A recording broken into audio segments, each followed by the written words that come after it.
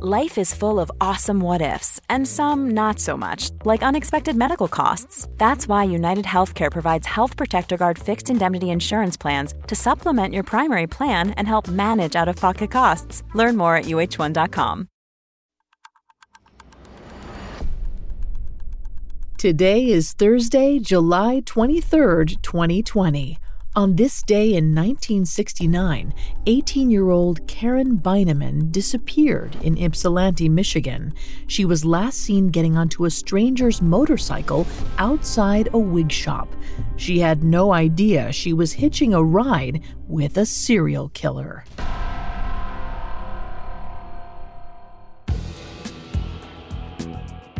Welcome to Today in True Crime, a Parcast original. Due to the graphic nature of today's crimes, listener discretion is advised. Extreme caution is advised for listeners under 13. Today we're covering the disappearance of Karen Beineman. Let's go back to Ypsilanti, Michigan on July 23, 1969, around 1 p.m.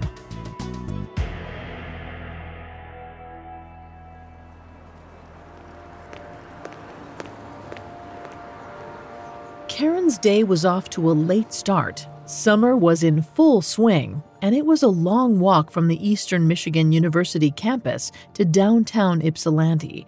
But there was no putting off her errands, which included a stop at the local wig shop. As the college freshman left her dorm room, she may have walked past a handsome stranger showing off his motorcycle to a few girls. We don't know why, but Karen stopped to talk to him. She accepted a ride from him to go downtown. Maybe she was drawn to his blue Triumph brand bike. Maybe she just didn't want to walk. But whatever her reason was, she quickly suspected it may have been a bad idea. As Karen perused the wig shop, the store clerk overheard her say that she had made two foolish choices in her life: buying a wig and getting on the back of a stranger's motorcycle. But apparently, it was a mistake she was willing to repeat.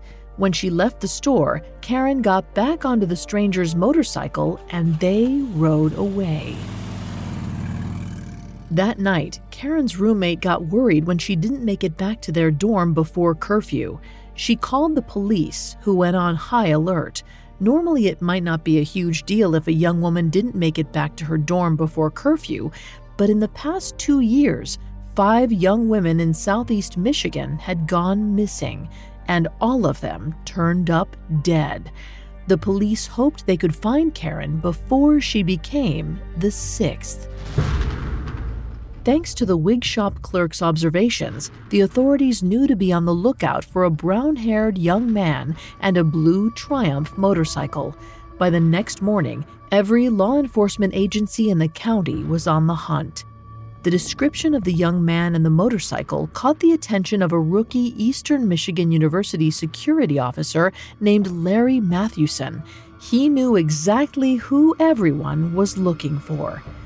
The day before, Officer Mathewson, who was still a senior at EMU, saw the young man sitting astride his motorcycle talking to a group of young women. Presumably, one of them was Karen Beineman. Mathewson didn't know the suspect's name, but he had seen him around campus before. He belonged to a rival fraternity. The two of them frequently squared off in intramural sports. Mathewson asked around and found out the suspect's name was John Collins. To confirm his suspicions, Mathewson tracked down one of the girls he saw gathered around the motorcycle the day before. She confirmed that she had been talking to Collins and gave Mathewson a picture of him. Mathewson added the picture to a group of other photos. He brought them to the wig store to see if the clerk could positively identify Collins from the makeshift lineup. They couldn't. But an employee at the chocolate shop next door could. With Collins' identity confirmed, Mathewson shared the information with the state police, county sheriff, and the several other agencies involved in the search for Karen. Tragically, it was too late. On July 26th, a married couple found her dead body in a ravine next to their house. Her killer had tortured and sexually assaulted her, then strangled her before dumping the body in the ravine. The details of her assault fit the same pattern as the other women who were kidnapped and murdered over the past 2 years, and all signs indicated that John Collins was the culprit. Coming up, the police rush to find Collins before he claims another victim. This episode is brought to you by Rakuten. Are you ready to shop? Rakuten's Big Give Week is back. Get 15% cash back at hundreds of stores, including Headliners, Ulta, Ray-Ban, and Canon. Rakuten is how in-the-know shoppers get the best savings. They shop the brands they love and earn cash back on top of deals during Big Give Week, May 6th to May 13th. The cashback rates are even bigger. I'll be shopping for Adidas and Fenty. You can save on everything you need for summer, like clothing, outdoor gear, and travel.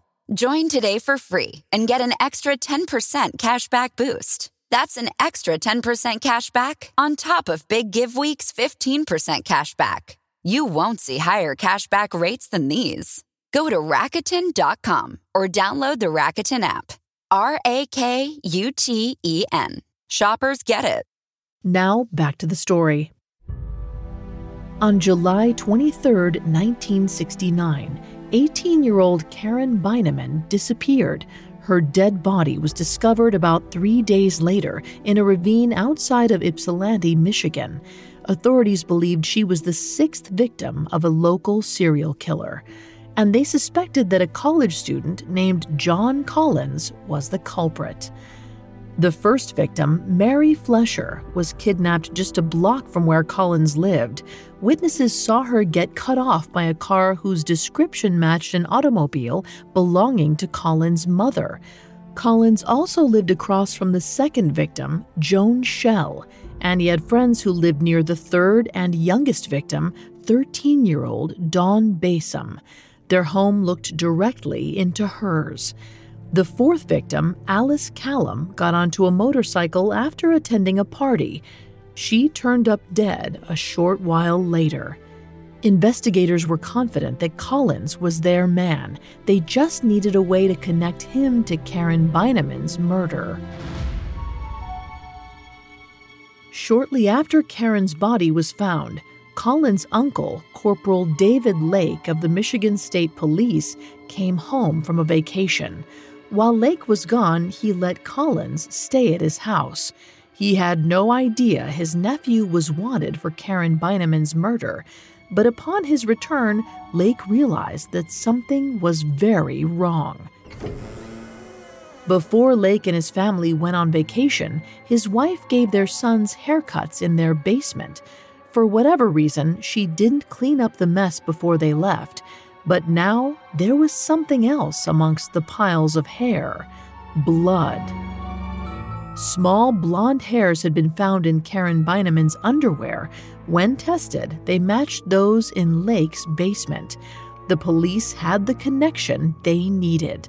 On July 31, 1969, John Collins was arrested. Following the arrest, Collins' car was impounded. It contained evidence linking him to another murder, which he committed while on a road trip in Salinas, California. But for the moment, he was only indicted for Karen Beineman's murder. However, Collins maintained his innocence. He was even willing to take a polygraph test to prove it. Collins met with his lawyer for 45 minutes before the test was scheduled. But after their meeting, the attorney abruptly canceled it. He didn't offer a reason why, but the county sheriff suspected it was because Collins confessed to killing Karen Beineman. Ultimately, Collins probably knew his case was hopeless in face of the evidence. Just a little over a year after he was arrested, he was sentenced to life in prison in August of 1970. But John Collins' story didn't end there. In 1979, he and 6 other inmates attempted to escape from prison. They dug a 19-foot-long, 2-foot-wide tunnel under the building. They were still 25 feet from freedom when a guard discovered them. After that, Collins remained quiet. As of this recording, he remains in prison, and the only way he'll get out is in a casket.